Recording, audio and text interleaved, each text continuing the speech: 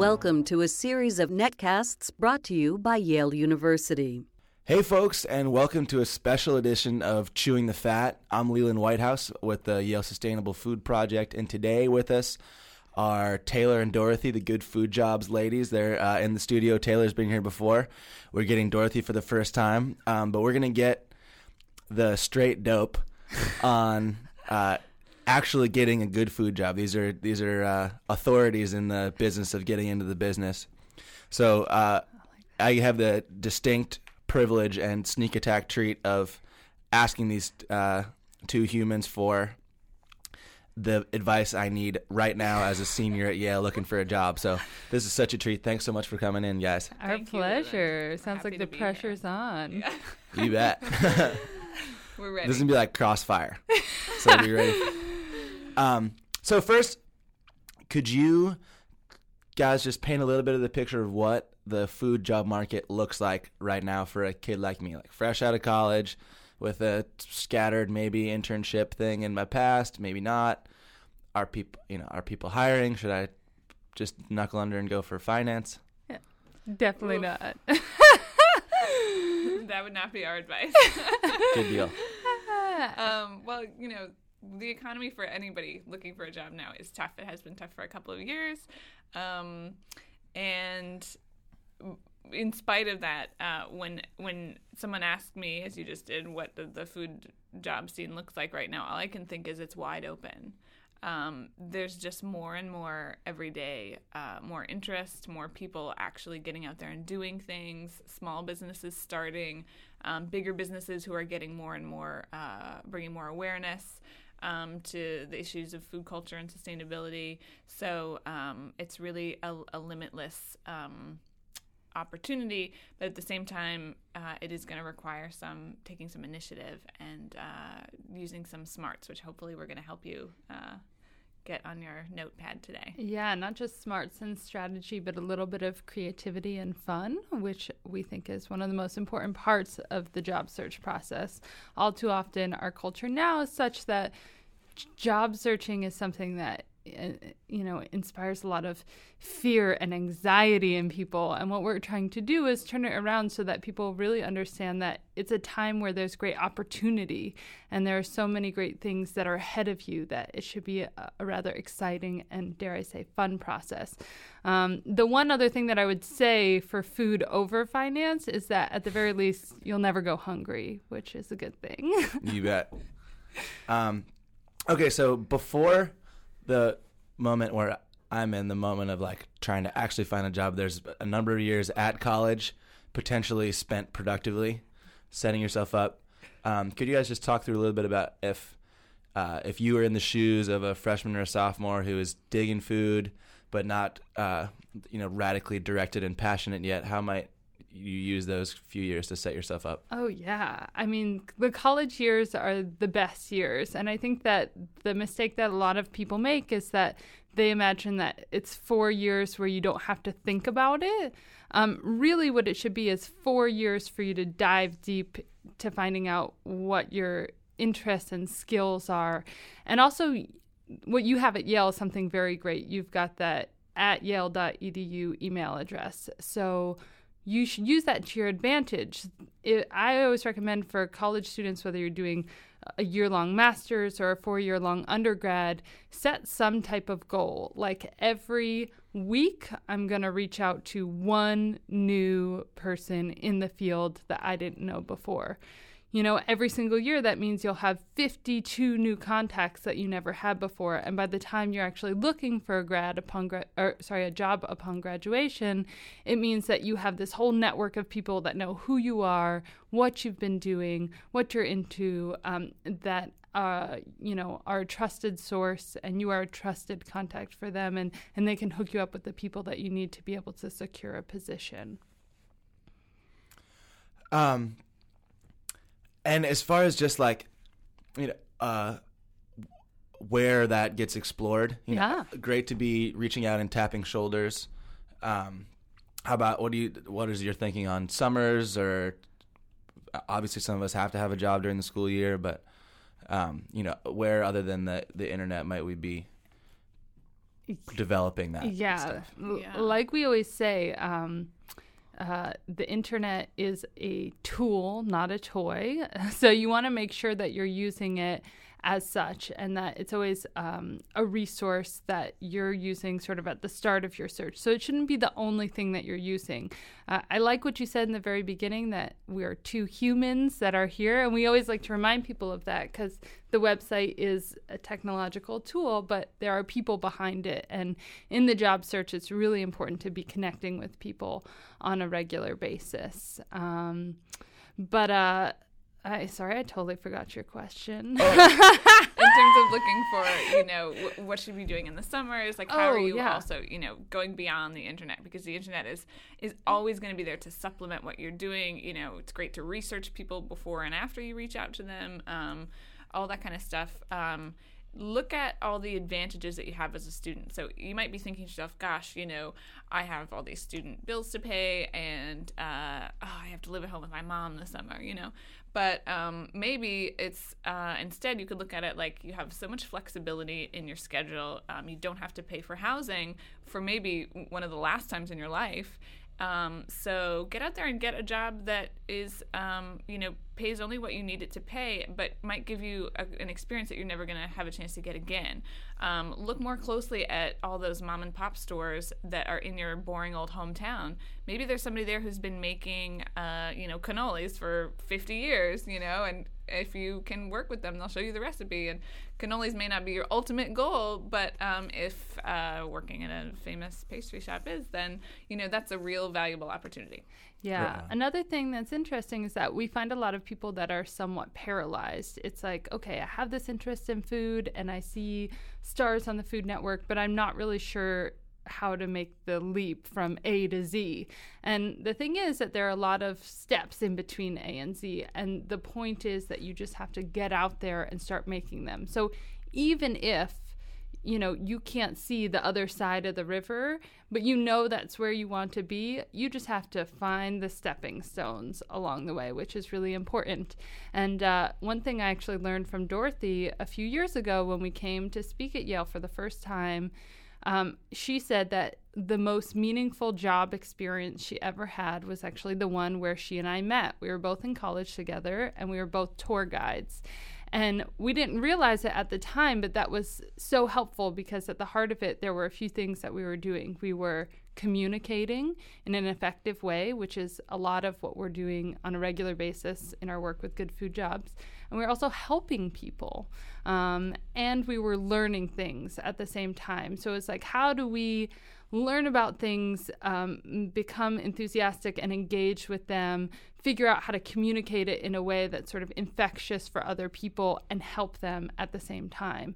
And that sort of job experience, I wouldn't have considered that tour guide job was going to be such a huge part of what our daily work is 10 years later, but it most certainly is.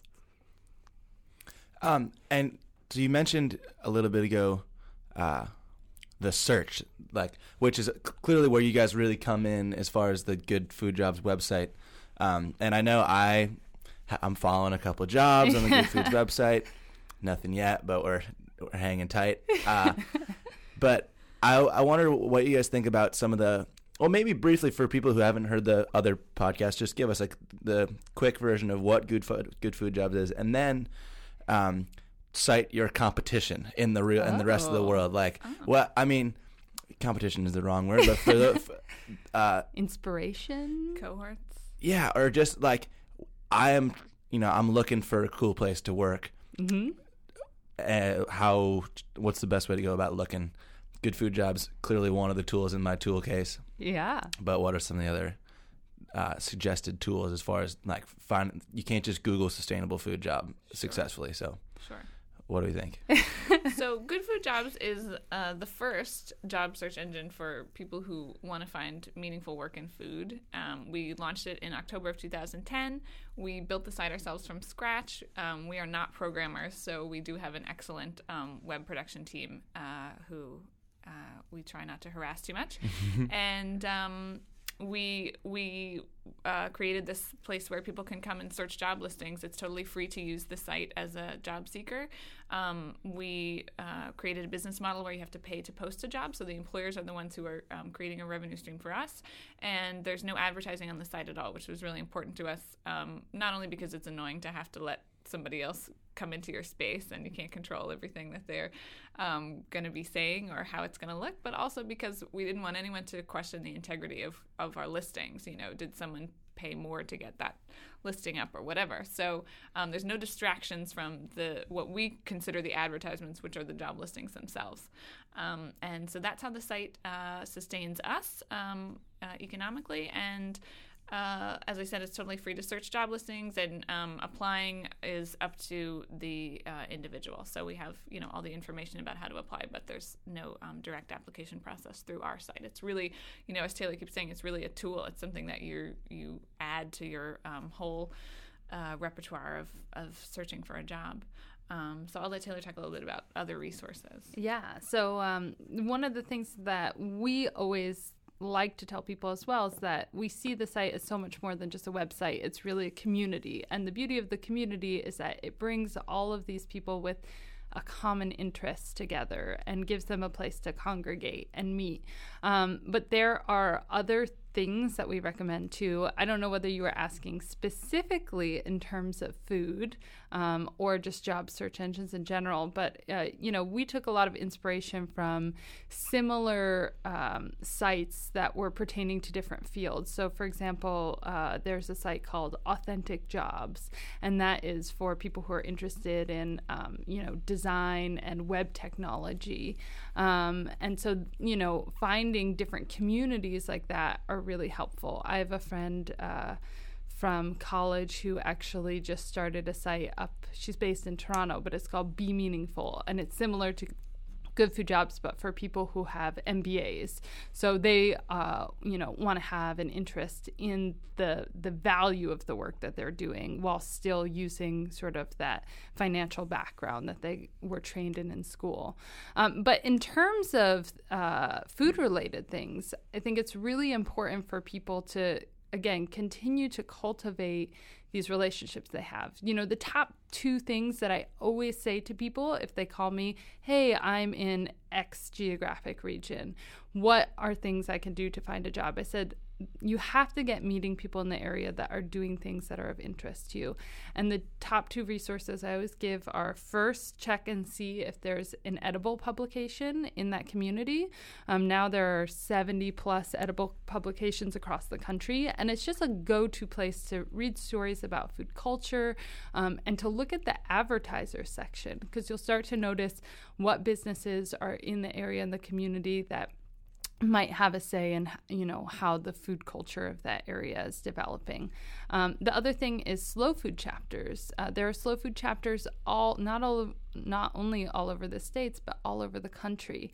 And that's just a place where you can go to start meeting people who have a similar interest, and use those human resources to your advantage. Be asking questions, attend events, start to volunteer to be able to do things, and that's how you start to meet people in the community and know what's going on. Oh, so helpful. Even that right there. Okay, and then, so having done some of this poking around and looking, it feels good. Among the things that I know I'm a little hung up on, and the people I'm spending, the senior buddies of mine are hung up on, is trying to figure out the right sort of mental framework to be using on picking this first move out of college. It seems like a little bit of a different decision than the fourth and the fifth job switch. Could you guys just talk a little bit about how you would suggest approaching that decision, maybe in broader terms than, I don't know, I want to be a master chef or a farmer, but just some of the uniqueness of that first move out. Absolutely. I remember that feeling so well, and it's one that is not just something I feel like changes over time, like some things do as you get older and older, and you look back and say, well, at that age, that was a certain kind of experience. It really does kind of stick with you, that sense of, the meaning behind that first job out of school, and the fear and the anxiety and also the expectation, both for yourself and from other people, from the outside world, from people you know very well, like your parents and friends, or people you don't know at all who have an opinion also about how you look on paper, essentially. So it's a really kind of an interesting, excruciating, exciting place to be in. And Taylor and I talk a lot, and really, it might not have been a goal that we verbalized when we first started the site, but it was always back there, this idea that we want to change that, the way that is looked at, and the way that people view, what's meaningful about the first job that they get, or any job that they get, what their career is going to be, work and life, and bringing those two things more together rather than looking at them very separately as, what kind of work can I do that will get me the life that I want. It's actually much more intertwined than that. One thing I would say is try to relax a little bit about it, because that first job may not have as much meaning as you expect it to, or others might expect it to. It is not necessarily going to make or break you. One thing that is absolutely true is you're going to learn a tremendous amount from it. Whether it's a great experience or a terrible experience, whether you make minimum wage or nothing or way more than you expected to, that's not the part that matters. What matters is what you learn from it, what you take from it, and how you use that to get on to the next step. Yeah. And it's really about the investment strategy. So it's less about, what is something that I can say that will impress other people, and more about, okay, what will I get from this experience, and how will it help lead me to my next step later? So the number one piece of advice I would give is be with people that you admire and respect. And you admire and respect and appreciate the work that they do, because that will make a huge difference in terms of the amount that you learn, where you can go with it, how much support you'll have in the future. And there's something that we always say, it's like, figure out what you want to do, or something that interests you. Find the person that does it the best in the world and offer to work for them. And that will get you pretty far. Awesome. And so maybe on a little bit of a smaller scale for this first job coming out of school, for me, more specifically about food. Yeah, tell us your story. Tell us. My story right now is that I'm having a hard time picking between there are so many cool farms and ranches and sort of like production. Oh, yeah. The like first stage out of the ground or the sea, which sound like very cool jobs to me, and I've done some of that and liked it. And then there's this whole also compelling wing of the food world that's like happens in offices that's policy and research based and community action oriented and that kind of thing. And I'm just going back and forth about where to jump in first. Clearly, I learned a lot from both. Could you maybe talk a little bit about how those two different wings of the food world might set a fella up differently? Oh, sure.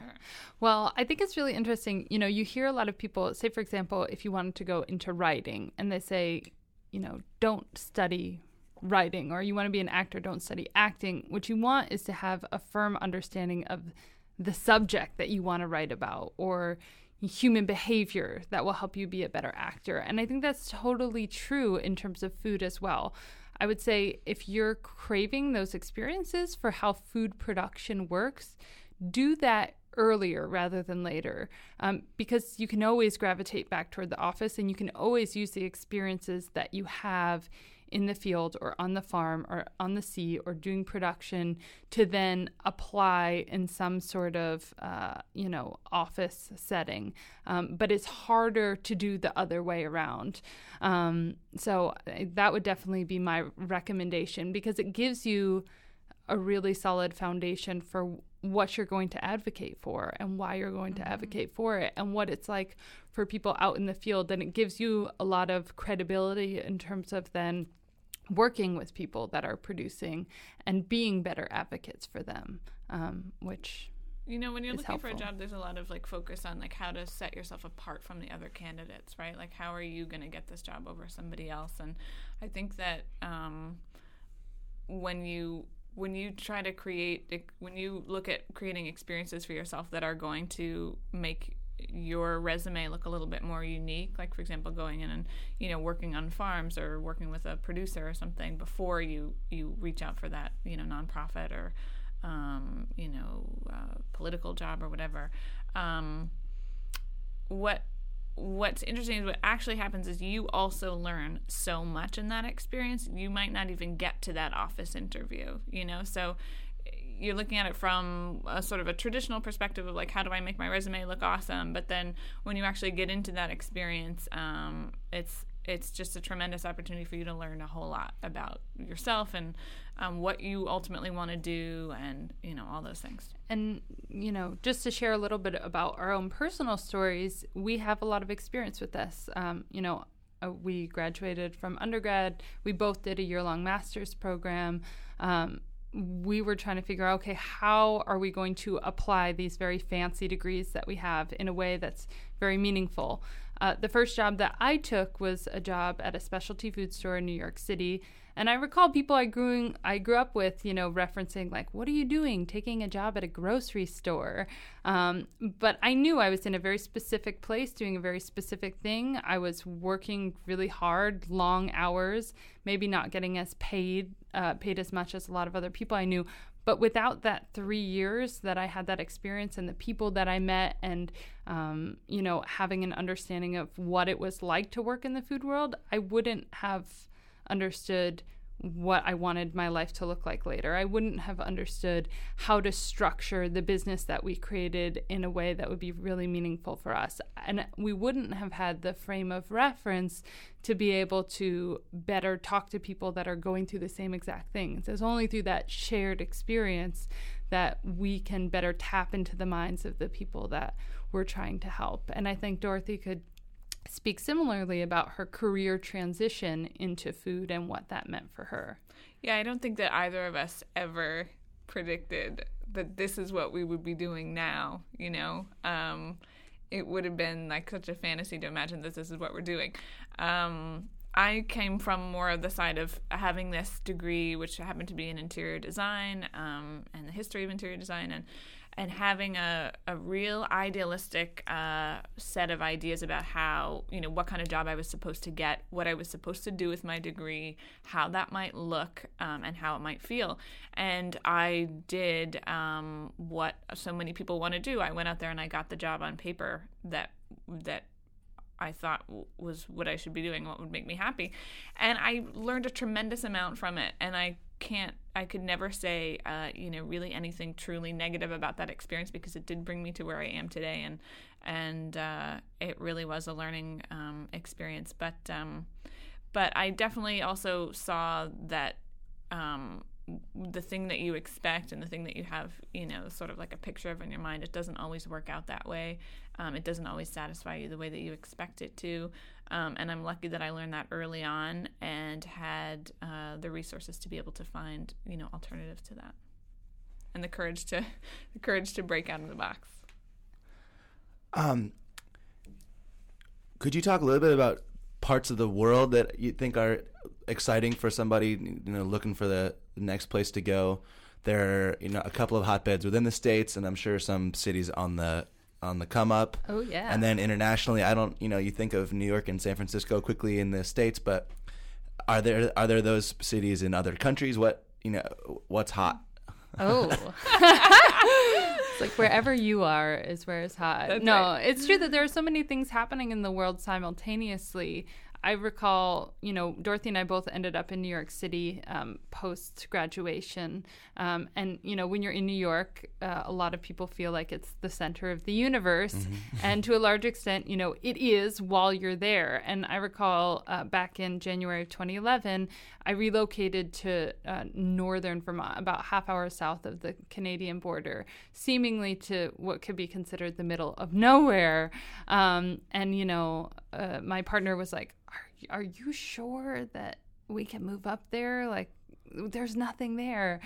But as soon as you get there, you realize there are things happening all over. And especially in terms of food culture, it was such a hotbed of activity with all of these great sustainable food businesses popping up that were, cheesemakers and brewers and organic seed companies and compost businesses and colleges focused on sustainable ag. There were all of these things happening, even in a place that for all intents and purposes could be considered the middle of nowhere. But in terms of things that we see, like Dorothy and I always have a wish list of places that we want to go.